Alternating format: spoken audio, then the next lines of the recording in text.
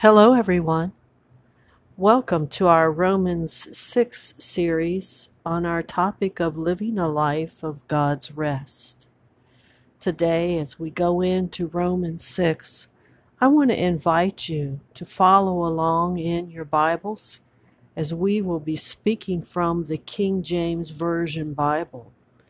And it's here that we begin to go on a journey where the Apostle Paul had to start from the bottom and begin to work himself into a lifestyle of how it is possible to live a life of freedom. I know we all want that today. And there is a lost art of the finished works of the cross that I believe that we can all enter into and live. In Romans chapter 6, verse 1, we see that the Apostle Paul says, "What shall we say then? Shall we continue in sin that grace may abound?" It's amazing to me that the people that he was speaking to was more aware of living a life of missing the mark.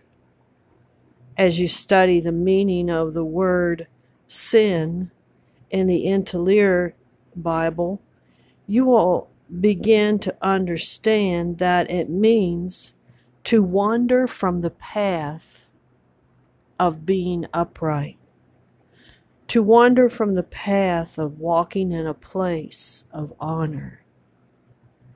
And here we see that Paul said, look, you're already, because of the death of Christ and the work of God in Christ, you're already in a position of uprightness. You have been given the position of honor. And because you don't understand what has been accomplished through the lost art of the finished works of the cross, where Jesus was the door that the Father entered into and through to live in you. And it's that place that Paul says to these people that he's speaking to you, shall we continue in a place of not living in what has already been accomplished, just so more of the supply of God, more of the work of God can abound towards us? And today we find that this is so relevant in the life of a believer, not knowing the position or the final work of God in Christ. In the book of Philippians, chapter 3, Paul said that there is a high call of God in Christ. And because there's that high call of God in Christ, it's there that we press on towards the mark. It's there that daily we acknowledge our position of what has been already accomplished through the work of God in Christ. And it's an amazing journey to follow, because in the book of Romans, as we go back to our foundation, in chapter 1, Paul lays it out where he says in verse 16, I'm not ashamed of the gospel of our Lord Jesus Christ, it is the power of God, or the work of God, made known to salvation to all mankind. Now, verse 17 says what that power is, what that ability is of the work of God through Christ. It reveals righteousness. That's the gospel. How the work of God reveals our position of uprightness, our position of literally being in a place of honor. Because of Jesus, the Father came to live in our hearts as the door, as the way. You know, so often we think about Jesus being the door for us to enter into and through to get to God. But when we consider the work of God through Christ, it's how God came to us through Christ. That's why there's only one mediator. That's why there's only one door. That's why there's only one way, through Christ, that the Father enters into and through to enter into that place of rest. A place where it's an abode, where we live in God because of Christ. So here we see in verse 2 that the Apostle Paul goes on to say, God forbid that we continue to live in a place of missing the mark of being upright.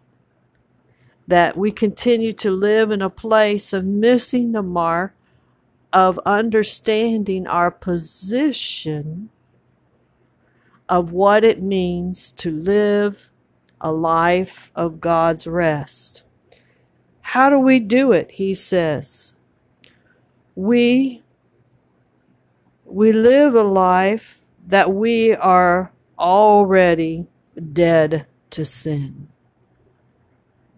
Now this is very important because Paul begins to explain that through the work of the cross, that we have died with Christ. And because we've died with Christ, we have been given the position in all finality that everything that Jesus died for has made us automatically positioned in a place of victory. We are an overcomer. And because of that, because we are hidden in Christ, we are dead to sin.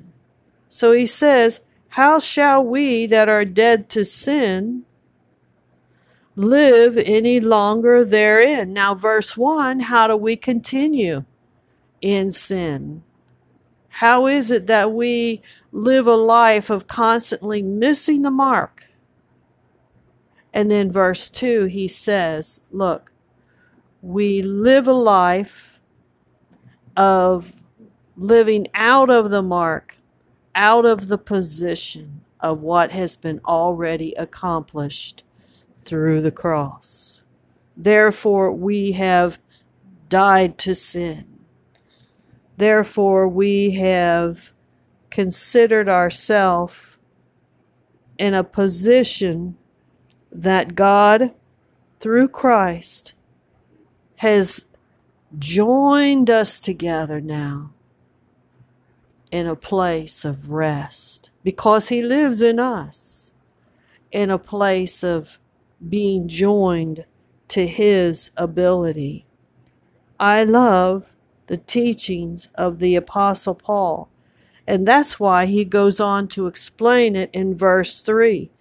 Know ye not that so many of us that were baptized into Christ Jesus, were baptized into his death. Look, we believe in the gospel of Jesus Christ, that he died for us, that he overcame death, hell, the grave, all of the activity of the law of sin and death. Yes, we believe that he arose, that he overcame, that he is seated at the right hand of the Father. But look at this for a minute. Paul was saying, yes, he died, but we died with him. We have been baptized into him. And because of that, we were baptized into his death. Isn't that amazing?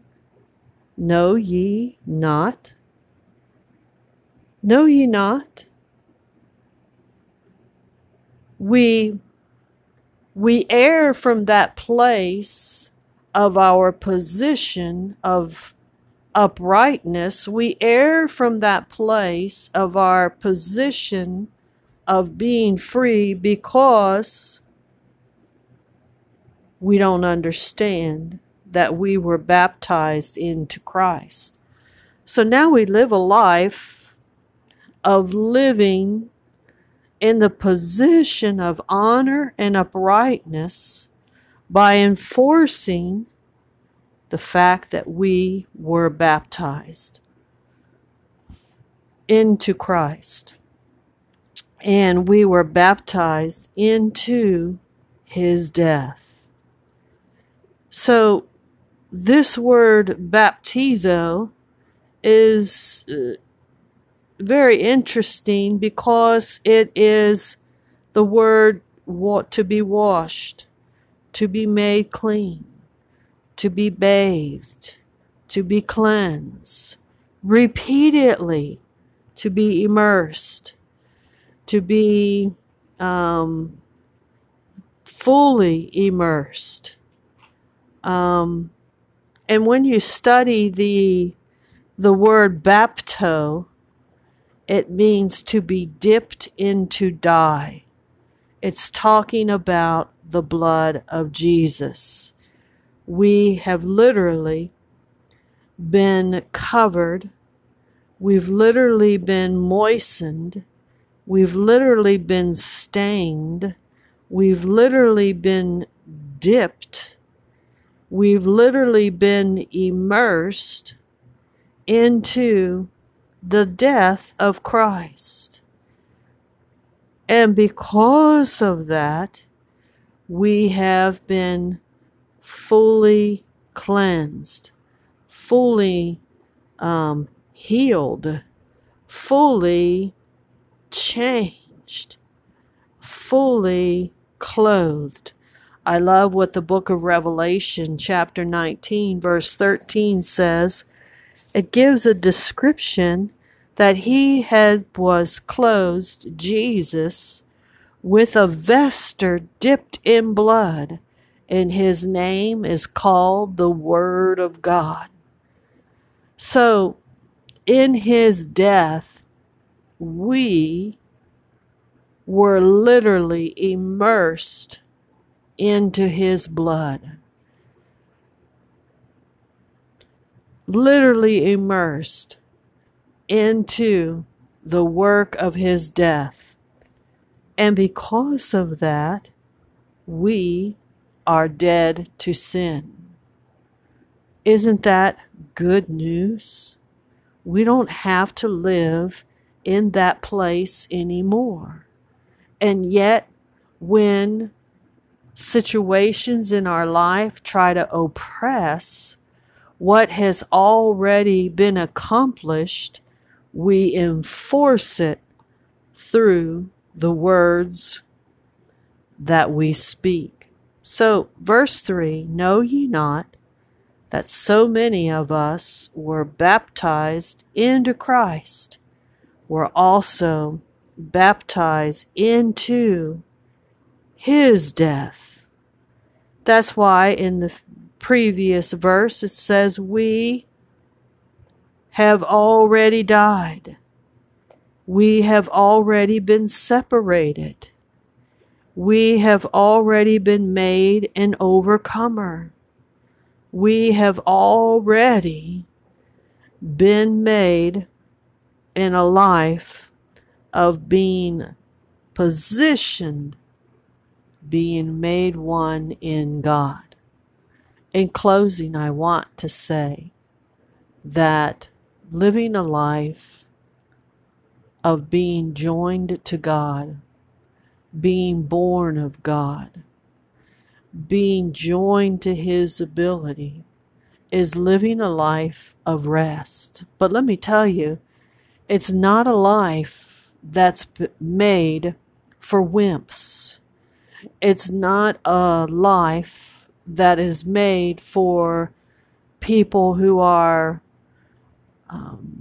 constantly trying to overcome, because we have already overcome.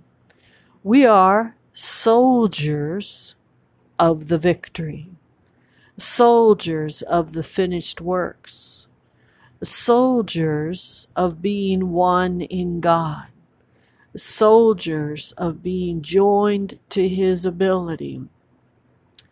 And because of that, we must understand that we as a body have already died.